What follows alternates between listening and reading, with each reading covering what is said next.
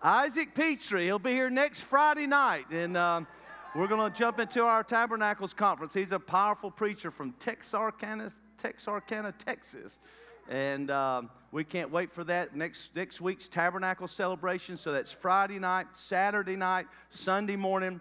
On Isaac, of course, Friday night, along with Dr. Darius Williams from Talladega, pastor in Talladega, who's also the principal of Talladega High School. He's coming with his choir, so we're going to mix his choir and our praise and worship team, and it's going to be a big blowout there. Then Saturday, Chuck Pierce was supposed to be here, but he had to go to Israel. They just had a new grandson, and he's going to be speaking to us from Israel about the birthing of this new season for about 5 or 10 minutes. And then I'm going to be sharing on Saturday night as well about our brand new year we're moving into. And then Sunday morning is going to be a blowout around here as we come prepared to move into Tabernacles with our first fruits giving, also a commissioning, if you will, as we believe we're called to step into an apostolic hub. We'll be talking to you about that. And then we're going to have a big celebration that day. We've got food trucks, live band, snow cones, climbing walls, jumpies. It's going to be a big old party, free food. It's going to be amazing around here. We got a lot of great fun we're going to have. So please schedule that on your calendar, if at all possible, to come out and spend next weekend with us. I know football season's happening and all that, but we can do a little bit of both. We'll put the game on if necessary, let you go in and out and check it, however it works. We're all good with that. And So we're just looking forward to a really, really wonderful time next weekend. So touch 3 or 4 people and say, I'll see you out here next weekend. Tell them, I'll see you out here next weekend. Touch somebody else, say, I'm lying about it, but I'm going to really try to make it. Tell them, I'm lying about it. I lied to you, but I'm going to really try. I promise you I'm going to try to make it. I promise you it'll be worth your time. And we really, really look forward to that. And so Jared and Hannah Snyder are back from Peru and going to have another baby. And so can you welcome them home here all the way from Peru? We're so glad they're here today. They did a great job establishing some wonderful things for the time they spent in Peru. And so we're so grateful to you guys for the seeds you sown and what you established there that will continue on and on and on now as the people follow your teachings and instructions that you've sown into them. So we celebrate you and so glad you're home.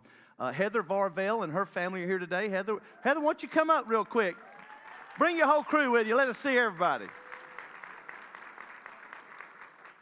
Give Heather and her crew a big hand as they come up to...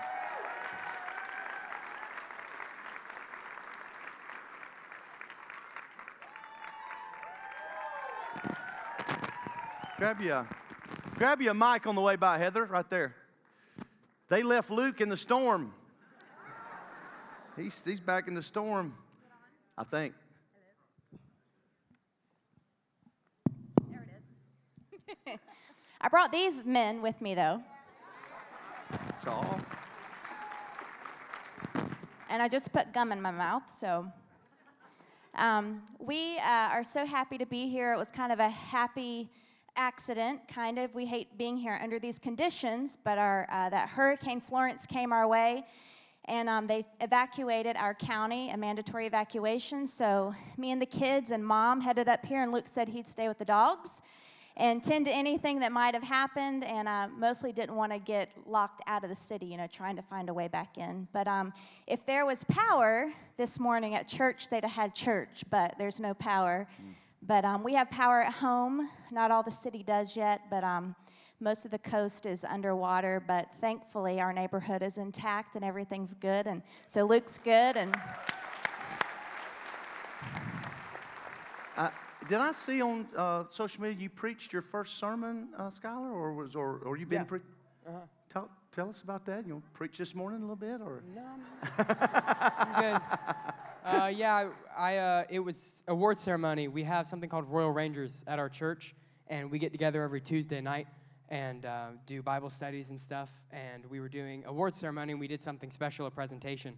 And a part of it was me preaching about the book of Job mainly, and divine healing, and how divine healing isn't free, and Job had to go through some serious stuff to see it in the end. Wow, that's awesome. Congratulations. Thank you. Drew, you want to say what's happening in your life? Or you guys are tall now. Yeah. So I just graduated. Y'all got the tall spirit. I think I was about this tall by the time I left you, but I just graduated from White Oak High School in our area, and just knew I was going to take a couple months to really figure out what I wanted to do. I knew I didn't want to jump straight into college, and it just so happened Dad had been preaching about, going into the new season and the Jewish calendar starting up, and it was a freak accident. I was surfing at the beach one day, and we came home, and I said, "Hey, Mimi, I'll go to the office with you tomorrow. If you want me, I'll help you finish some listings on a house." And she said, because she's a real estate agent, and she said, "Yeah, that'd be great." So I went to her office, and we finished the listing, lockbox on the door, put the sign in the yard, and went back, and I had actually thought about going to trade school where we were at, and she's like, "Well, let me call a friend of mine. Let me see what she says about her real estate class when it's coming up." So she calls her, and Brenda is her name. She goes, "Yeah, class starts at 9 a.m. tomorrow. Bring your money and a backpack, and I have one more seat." So Dad's like, "I'm going to punch you if I've been preaching about going into the new year, and if you don't walk in this door, I may punch you." So at 9 o'clock the next morning, I sat in the real estate class, and we got through one class, and she said, "It's hurricane season, so we may have to postpone a little bit." So we're postponing right now. Hopefully we'll be done in November, December. But, yeah, that's about what's going on. You're going to be a real estate man. Yeah, we'll see how that goes. Come on, Drew. That's awesome. Make a bunch of money and send me some back here down to the church. All right, I appreciate that. Hey, before you go, I want everybody to see, but I want us to pray for everybody, all the storm victims. It's also Bev's hometown that got really hammered, Morehead City and that part of North Carolina. So can we just take a minute and pray for all those victims, and then pray that God would also inspire people to jump in and help and be a part of how we can play a part of the restoration. So, Father, we just first of all thank you that, Lord, we believe that prayer worked. We believe that this hurricane lost a lot of its power before it ever came to the coast. And so thank you, first of all, for that. Lord, we just pray for those that have lost loved ones in this storm, that you would be there with them and comfort them and strengthen them.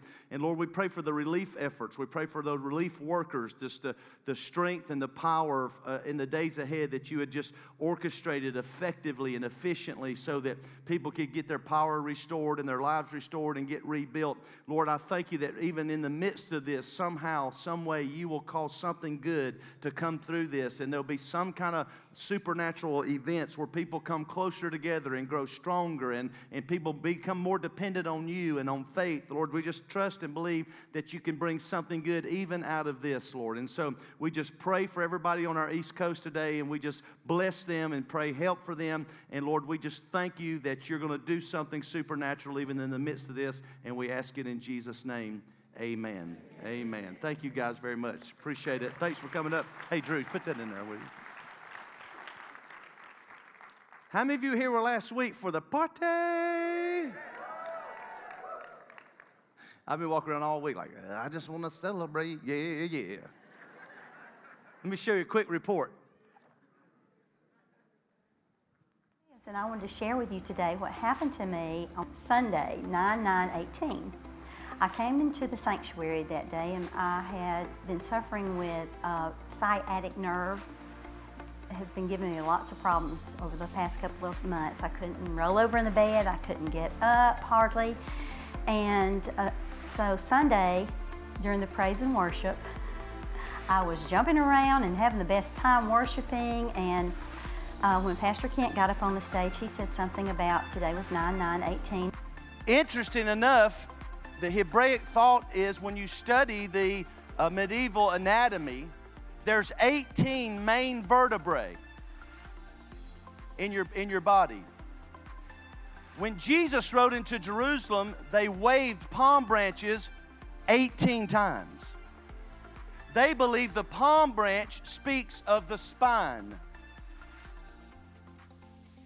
because they believe all the nervous system flows through the spine that brings health to the body.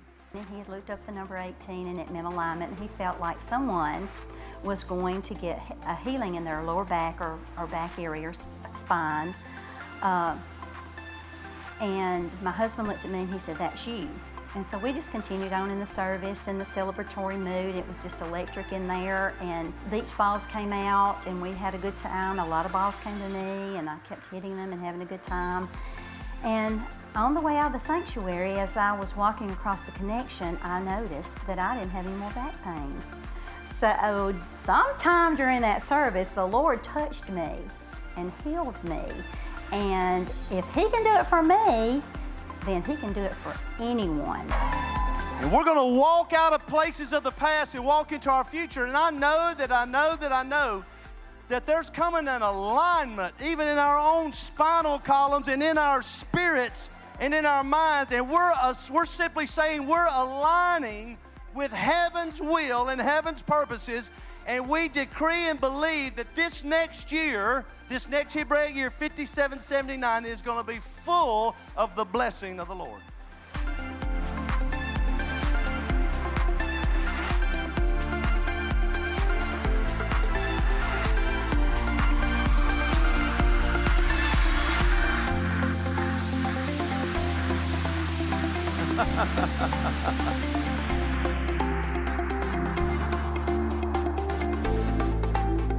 Nice. If you got back trouble, stand up. We might as well not wait. Somebody just reach over and touch them. Father, we just believe there's an anointing here, even after this testimony today, that has the power to release these folks that are suffering in their vertebrae, in their back, for a divine healing to come now in the name of Jesus Christ of Nazareth. Lord, even the woman, it says she had been bent over for 18 years in the year 2018. We believe divine alignment can come now, and you can realign their structure and their spinal column. You can heal discs that are broken. You can heal vertebrae that need to be mended. Lord, we just touch them and agree right now. You said lay hands on the sick and they would recover. Lord, we just decree and believe that now a healing flow moves throughout this congregation and touches people's necks, spines, lower backs, hips, Lord, and there just comes a divine alignment and a supernatural flow of God's healing and God's grace on them now. We decree it and we believe it in Jesus' name, and now the Word of God says you shall recover. So we speak a word of recovery to you and say now you begin to mend and recover in the name of Jesus for the glory of God. Amen. Come on, let's praise God a minute. I like that.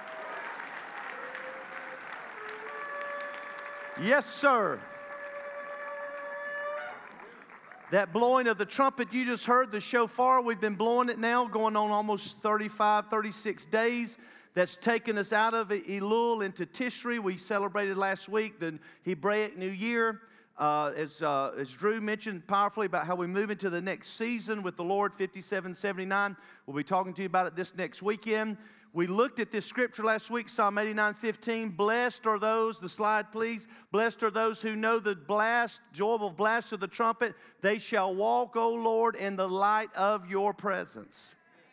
So we realized last week when we hear this sound, and we've been hearing it, it's God's wake-up call, and those who realize what it is and obey God and walk in this season properly, then we walk in the light of God's presence or God's countenance, and we're blessed. Touch two people, say, you're so blessed. Tell them, you're so blessed.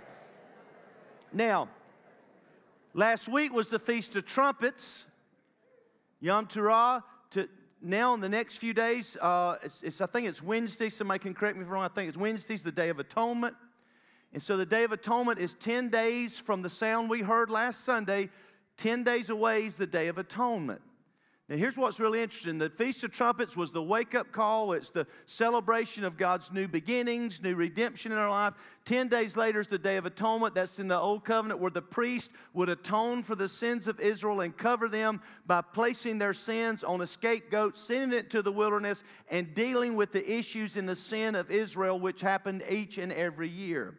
Now, we as believers know that that's already happened. Jesus Christ is the Lamb of God, is the scapegoat of God for us, and He has removed our sins. But that doesn't mean that this is not an important time of year for us to remember what Jesus has done for us, remember the work that was accomplished through the atonement, and make adjustments. Now, here's what I love about this concept. The Lord doesn't tell you to fix everything before you get a new beginning.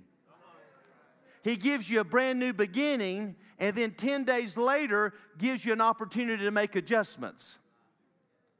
Isn't it interesting? The world system is, well, if you ever get everything fixed, then you can get a new beginning. God says, no, I'll give you a new beginning no matter what kind of mess you got in last year. I'll go ahead and give you a brand new beginning, a fresh start, a clean slate, and then I'll give you a season where you can make some adjustments so you don't get back into where you were.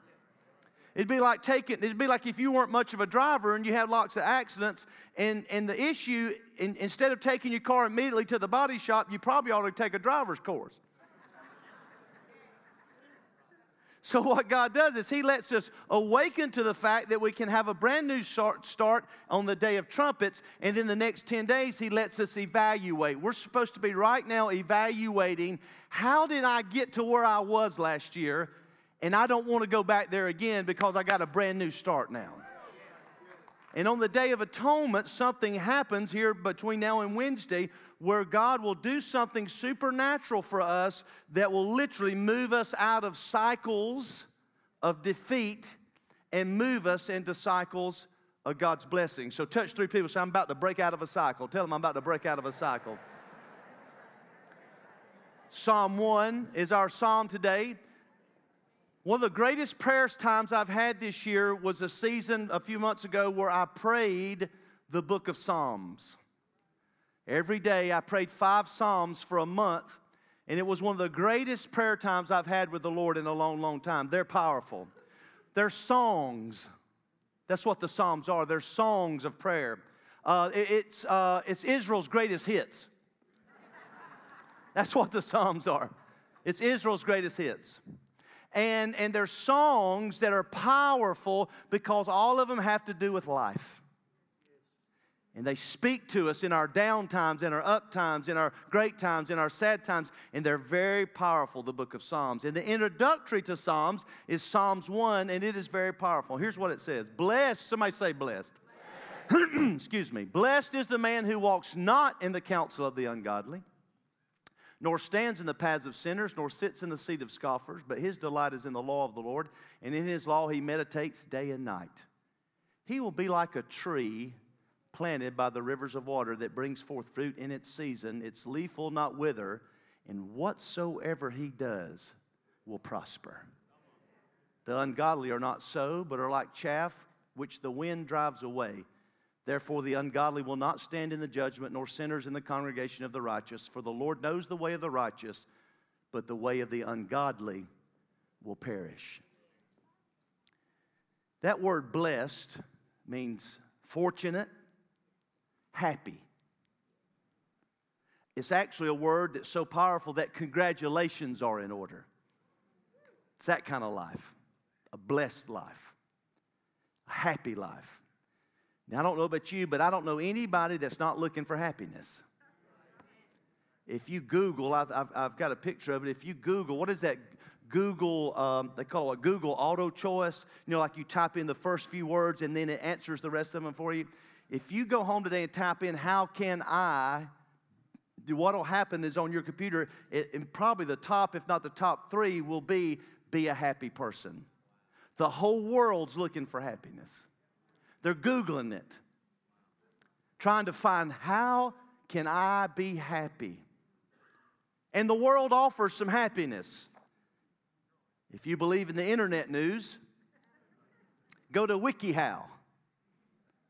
WikiHow tells you 8 ways that the world says you can be happy. Number 1, be optimistic.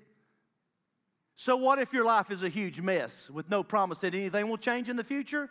Well, ignore the facts and just assume things will get better. Say someone pooped on your front porch. Hey, free fertilizer. How many things in life work like that? 2, follow your gut. Oh, sure, I mean, the Bible says the heart is deceitful above all else. But by all means, do everything that's in your heart. No one who ever followed their heart ended up wrong, Miley Cyrus. Number 3, own yourself. Meaning, don't apologize for who you are because you're awesome.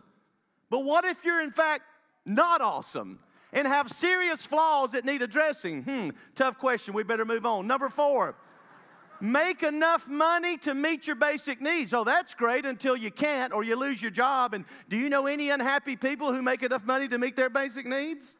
Number 5, Treat your body like it deserves to be happy because you know cancer only hits unhappy people. Number 6, stay close to family and friends unless they're jerks, of course. And what if your family and friends desert you? Well, you should have picked a better family. Number 7, have deep, meaningful conversations unless you're depressed or sad, and that can be a drag. Number 8, smile. That's right. If all else fails, just fake it like everything's okay.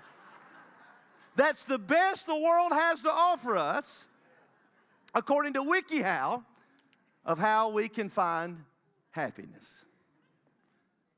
But God says to us in His Word, in the beginning of Israel's greatest hits, blessed is the man. This is what God has to say about this. Blessed is the man, happy, fortunate, such a state in which congratulations are in order.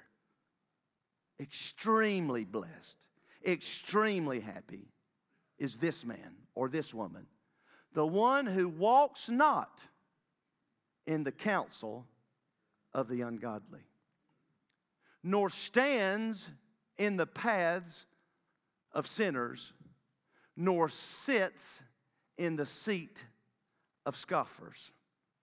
Now, if you'll notice how God starts out His message to us, first of all, telling us what to avoid. It's interesting, walks, stands, and sits. You can see this is a progression.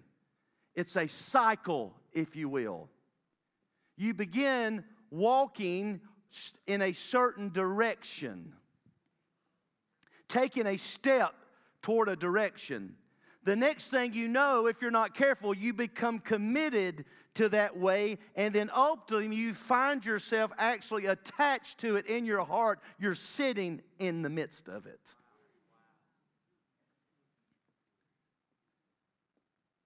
I believe this speaks to us very powerfully and very clearly. First of all, let's cover it on a small level. There is nothing outside of you that's actually ever going to bring you happiness. This is not Kent's instruction or knowledge. This is tens of thousands of years of history that's proven this fact to be true. Things or circumstances never, ever ultimately make you happy. They may temporarily help you or assist you, but you can't find happiness in it. Why? Because circumstances always change. One day you got money, one day you got not so much money. One day you got friends, one day your friends betray you. One day you got health, next day your health fails. The circumstances are so temporary, there's no permanent happiness in it. And then trying to find happiness, the pursuit, if happiness is your goal, you definitely are going to be unhappy because the pursuit of happiness will leave you disappointed because you will never find it. But let's just use this big old word, sin. Sin, or the world's ways, according to 2 John, I think I jotted it down here, or 1 John 2, says, don't love the world or the things of the world, like the lust of the flesh, the lust of the eyes, and the pride of life. Don't buy into that because there's no great end result for it. Don't buy into the world's promise of happiness that things or stuff or circumstances is going to make us happy. And we all do it. So, don't be thinking the guy beside you is a sinner and you're not. You know what I'm talking about? Like we all do it. We all have these thoughts, some on a deep scale and some on a shallow scale of, if I have them. I'm the preacher. But I have them. I mean, I just found myself even this week thinking, man, once we get this church paid off, man, I'm going to be happy. Well, no, the bank's going to be happy because they're going to think that we finally paid them off. But if I can't be happy right now, if I ever got my house paid off, if I ever got out of debt, if I ever married the right person, if I ever lost this 10 pounds I've been, if you can't find happiness right now where you're at, you're not going to find it somewhere in the future. Because happiness doesn't come from that, it comes from within. So we see this cycle, if you will. James says it's like this: sin begins with a desire, and then it grows into or with the thought, and then grows into a desire, then ends up in the action, and the wages of sin is death. That's what it means to be ungodly. Walk in the counsel of the ungodly, stand in the path of sinners, and sit in the seat of the scornful. Let me go on record today. It's been said recently of me in our community, Kent doesn't believe in hell. So let's go on record. I don't believe in the hell that mean-spirited religious people preach. Their hell is they think everybody's going there except them because somehow our sins are so much worse than the sins that they have. Let me go on record. I do not believe in that hell. That hell that a certain group escapes, but everybody else goes to because we're not part of that group. And by the way, they're mean as hell, but that's a whole other subject to talk about.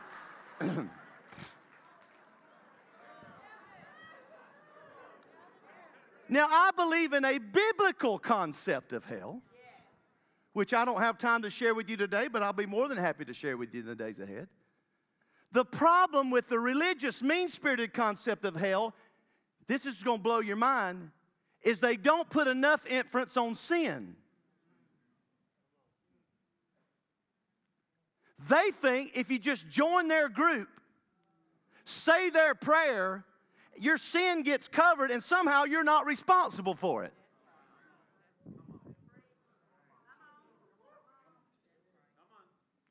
So for me, the fear of the Lord is not that I'm afraid of God and that He's going to send me to hell with eternal consequences.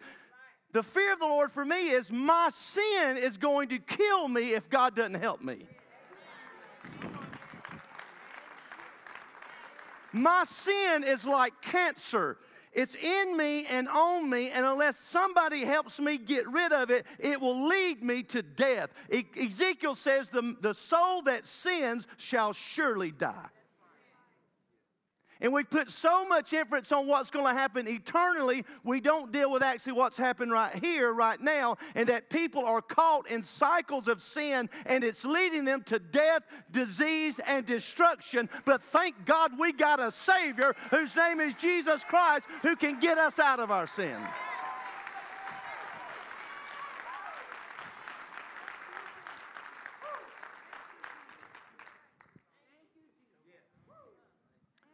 We think we can walk an aisle and say a prayer and it's over. That's not true. Yes, we're saved by grace.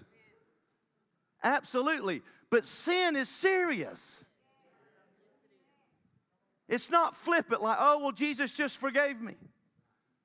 I'll never forget after I got saved, really saved, it took me a few times.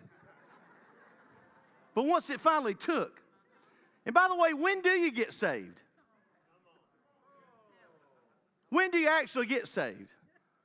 Well, I don't know about you, but for me, I'm getting saved over and over and over. I was flying home last night from preaching in Connecticut and got saved again reading the Bible. You know, God just keeps revealing something in it, and I get saved all over again. He's continually saving me from the sin that I'm entertaining and delivering me and getting me out of cycles of defeat and putting me into cycles of victory.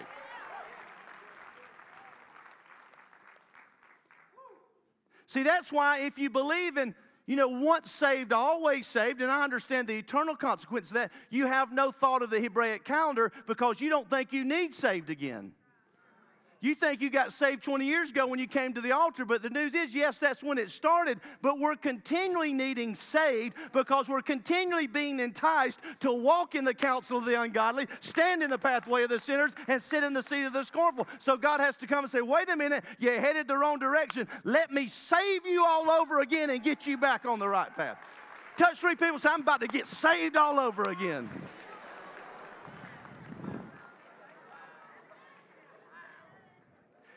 I understand the eternal consequences. Don't misquote me. I understand the eternal consequences.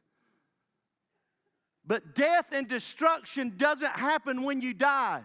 It starts while you're living. And sin to Jesus is not like an attorney, right or wrong, in or out. To Jesus, sin is simply sick or well.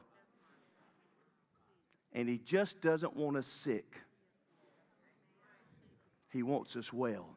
Because he knows if we keep living in the sickness of sin and the pathway of the sinner and the counsel of the ungodly, and we'll keep looking to everything outside of God to make us happy, we're going to get enticed, we're going to wind up on the wrong road, and we're going to get in a cycle of destruction and lead us to defeat.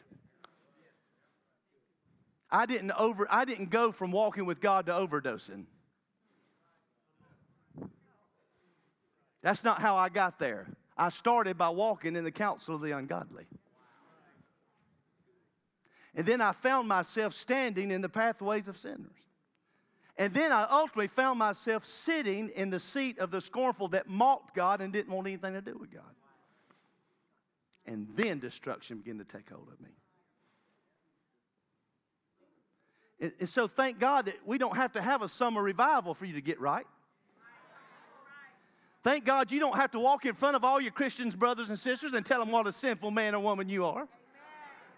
God just comes along every year at the Day of Atonement. He said, if you found yourself on the wrong path, good news is you can replant yourself on the right path and you can move into a new direction. Touch 3 people, say, I'm about to plant myself somewhere else.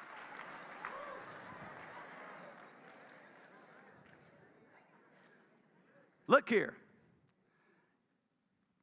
So he shifts on us now, verse 2 or 3. But this man who does not those first things we talked about, if he does this, if his delight is in the law of the Lord, and in his law does he meditate day and night, this man or woman shall be like a tree planted by the rivers of water that brings forth its fruit in its season, leaf shall not wither, and whatsoever he does shall prosper. That's the lifestyle of the godly versus the lifestyle of the ungodly. His delight is in the law of the Lord. That's not just the Bible. That's the ways of God. What's the word delight mean? He values it. Values the ways of God. Why? Because I told you earlier, the fear of the Lord for me is not I'm afraid of God. Remember, I just need to hit this with you a little bit more. Remember the prodigal son when he came running home? God didn't have to get somebody over in the shed and beat them before he could love him. He just loved him. Because it wasn't God trying to hurt him. His sin had took him to a place that was trying to hurt him. But the daddy was waiting all along for him to come home. So the fear of the Lord is not that I'm afraid of my father. The fear of the Lord is I'm afraid of the sin that took me away from the Father. And the Father's the only one that's got the power to knock the sin off of me. Because I'm not talking about a legalistic willpower type of sin. I'm talking about getting free and living a life like a tree. How many of you know you've never seen a tree going?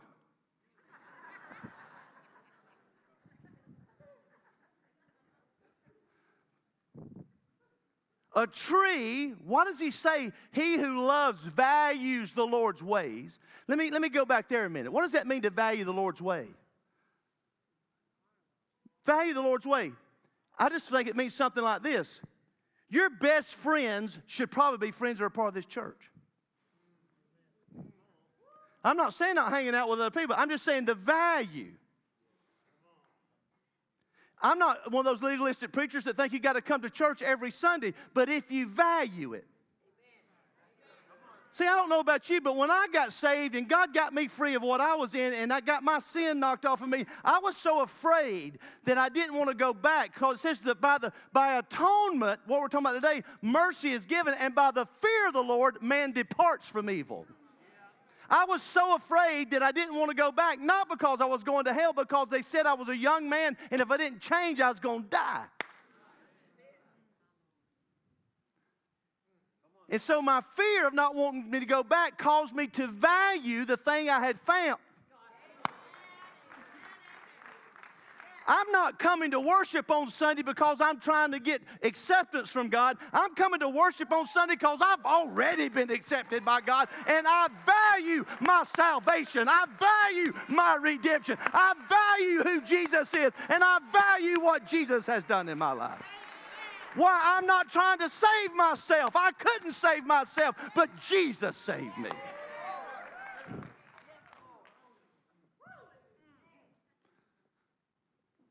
You follow me? I value my relationships in this church. Why?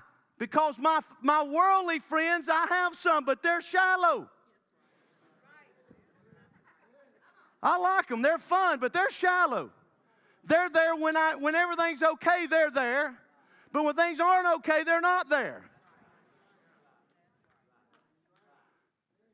I like money.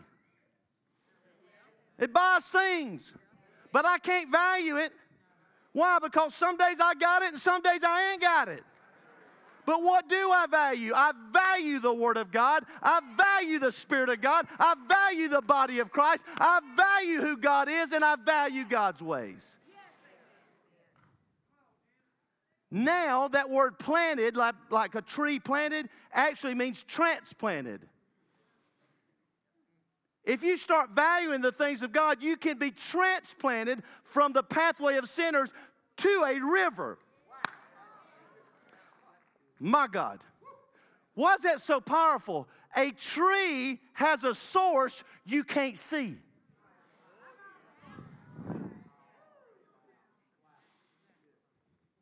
A tree is planted by a source you can't see. I'm not talking about a salvation that comes through willpower or works. I'm talking about planting yourself in God and connecting to a source called the Holy Ghost that says is in me like a river, a gushing river that's a source you can't see. I don't get my joy from things you can see. I get my joy down here from something you can't see. I don't get my strength from the world's way. I get my strength on the inside. I don't get my happiness by how much money I have in the bank or don't have in the bank. I get my happiness on the inside. I'm like a tree planted by the rivers of water that's fruitful in every season. What does that mean? Every season a tree endures. See, I think the church is painting a picture that you're going to be fruitful and all blessed all the time. That's not true. You're going to have seasons. Spring, summer, hot summers. Falls and wintertime where it looks like you ain't going to live again.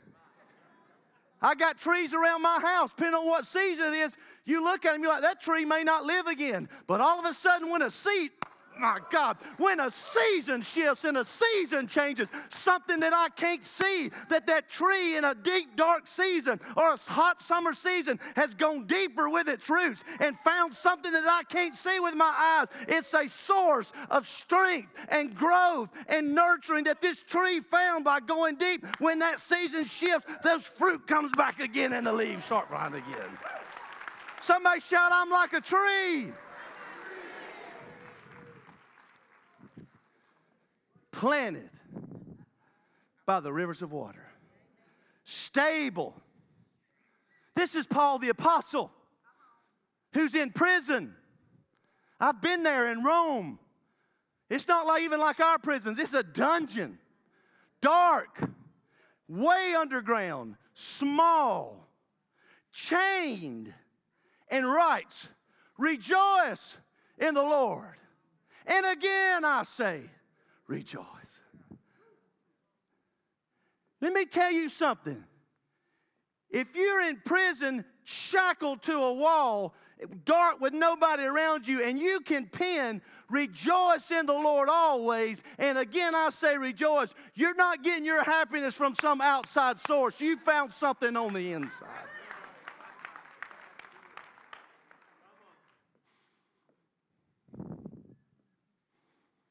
Prosperous. A tree. I got trees in my front yard that I planted with my dad. There's supposed to be 4, but there's 3. I ran over one of them with a lawnmower. Man, he was hot. He was pissed over that. But I got 3. Lord, redeem my life, redeem that land, let me get that house back. These trees, these magnolia trees in my front yard are 44 years old. They've endured every season that's come. Every hot summer, every tough winter, they just keep. That's what the godly are like. I'm not saying God will fix you overnight. I'm just saying if you'll break out of the old cycle and break into a new cycle, you'll be like a tree that all of a sudden you'll just start to grow and mature. And God will grow you into something stable, fruitful, enduring, and prosperous in everything that you do. Verse 4 says, the wicked are not like that. They're like chaff that the wind blows away. What does that mean? When harvest time, they would take the wheat and they would run over it with heavy materials to break the husk. And then they would take the wheat and the chaff and throw it up, and the weighty wheat would fall and the chaff would be blown away. What does that mean?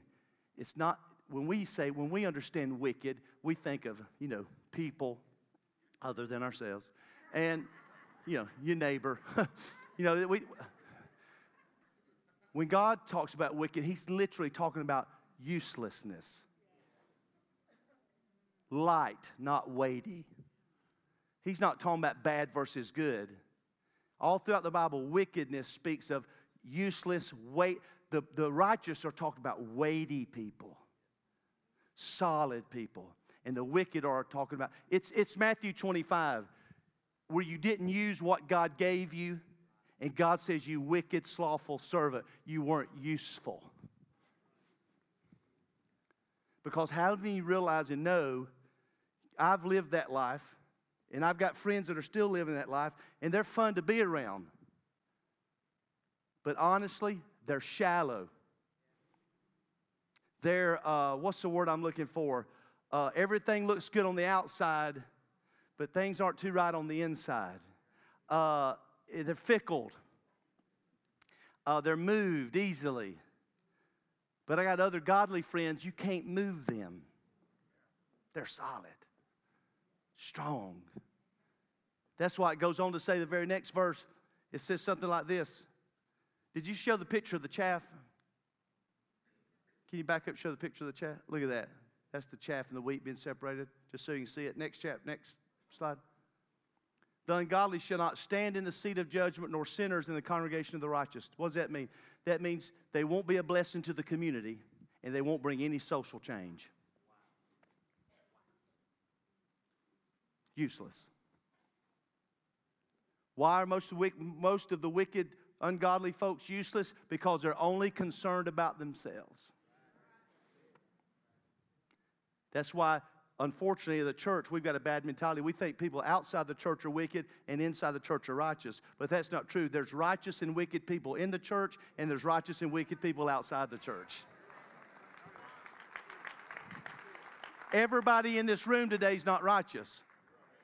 Touch your neighbor and say, I thought something was up. Right? Everybody outside the church today is not wicked. There's some righteous people in our city that don't go to church. They're weighty. Now, they may not understand their salvation yet, but that has nothing to do with what I'm talking about. Does that make sense? So the end of the story is something like this. The Lord knows the way of the righteous, but the way of the ungodly shall perish. Choice, and this is very simple. We'll call this Simple Sunday, because you only got two paths. Not difficult at all. Two paths. Jeremiah 17. Here we go. Next slide. Thus says the Lord, cursed is the man who trusts in man and makes flesh his strength, whose heart departs from the Lord. He shall be like a shrub in the desert, and shall not even see when good comes, but shall inhabit the parched places in the wilderness, in a salt land which is not inhabited. But blessed is the man who trusts in the Lord, and whose hope is the Lord. He'll be like a tree planted by the rivers. It spreads out its roots by the river and will not even fear when heat comes. His leaf will be green. He will not be anxious in the year of drought, and will not cease from yielding fruit. Two clear choices. Trust in man, trust in God. Next slide, last slide. Here we are today. This is what this season's all about. Deuteronomy 30:19. Day of Atonement. I call heaven and earth as witness today against you. In God's calendar today, heaven is watching our gathering. Now, whether you believe that or not doesn't make it true or false. It's happening. It says the eyes of the Lord are looking throughout the whole earth, just looking for somebody that he can show himself strong on their behalf. Heaven and earth is set against us today. In other words, whatever decisions or choices we make today, all of heaven will back that choice up. That's why there's a big difference today between what we're doing and a New Year's resolution. A New Year's resolution is nothing but willpower that we're going to get in shape and lose weight, and it's March, and we also wanted to get rid of procrastination, and we said we'll do it in the springtime. Right? We've all tried that. This isn't that. This is spiritual. This go ahead and look at Deuteronomy 30. I call heaven and earth as witness day against you that I have set before you life and death, blessing and cursing. Therefore choose life, that you and your descendants may live. So here we are. God brought us around another time of year to say, here we are. Reassess your life. Reevaluate it. It's less about what we know as repentance as far as being so sorry, and more just evaluating. It's more like a businessman or accountant would do. Just look at the books. If what you're currently doing is not working, reassess that, make the necessary adjustments so that you can move into what is going to work for you. Definition of insanity is keep doing the same thing, expecting something to change. And so today, for all of us, we get to choose. We get to choose life. Now, we're all sinners because we're all still sick. It's just some of us are a little more well than we used to be. Does that make sense? I'm still, Kent Maddox, the leader of this church. I've been forgiven by Jesus. The atonement has been made. But I am still trying to recover. Right? Does that make sense? Because sin is still at work. So that's why I thank God for His intentionality that He gets to come around every time of year. I was out here walking around the church just the other day. My sin's not cocaine anymore. Addiction, perversion, immorality, but I still have issues. My issue is I'm not present in the moment because I'm so concerned about the future. There's two enemies of the cross. There was two thieves on each side of the cross, it says. You know what the two thieves of the cross are? The past and the future. One thief said, forgive my past. The other thief was saying, when you get to your future kingdom, don't forget about me. The enemy loves to steal our present moment, trying to get us locked in the past or so concerned about the future that we're not happy right now where we are. I'm saying, through the power of the Holy Ghost and the Spirit of God that lives in us, we can find a place of joy and blessedness and happiness right here, right now, even though our circumstances may not change till sometime down the road. That's the life God wants us to live. So what I'm trying to say is, everybody needs this message. Because God gives us this great opportunity. And the good news with God is we now cycle in another cycle of blessing. And next year, we'll come back to this place and we're not as sick as we were last year. We're much better. And then we get much better. And then we get much better. And then we get much better. And then we get much better. And then we never get perfect, but we just keep until Jesus returns. Because one of these times, this time of year, we're going to be talking about getting better, and Jesus is going to show up, and we're just all going to be better. Right? That's the ultimate. Because we will see him as he is, and then we will be just like him. But until then, there is a river. And today, you can be transplanted from a parched, dry place to a very fruitful place in God. And it's just a choice. Because Jesus came to live the life and die on a cross, not to satisfy the wrath of God, but to demonstrate the love of God and to show you as how a human being planted, filled with the Holy Spirit, can live a fruitful, prosperous life in God in the earth. And made an atonement, yes, for our sins, but not just for eternal things, for right now things.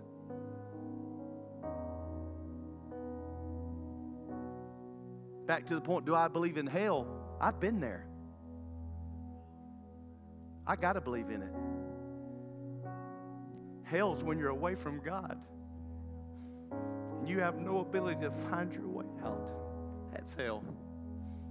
Hell's when you're a cocaine addict and you desperately want to quit, but you have no power to do it. And the only preachers you hear are preachers that are bringing condemnation and guilt on you, but they're not giving you any way out of where you're at. Till one day I heard the true gospel that God loved me just like I was, but he loved me too much to leave me like that. And he would come into my life and fill me with his Holy Spirit and put me on a brand new track and light my path and illuminate me and send me in another direction.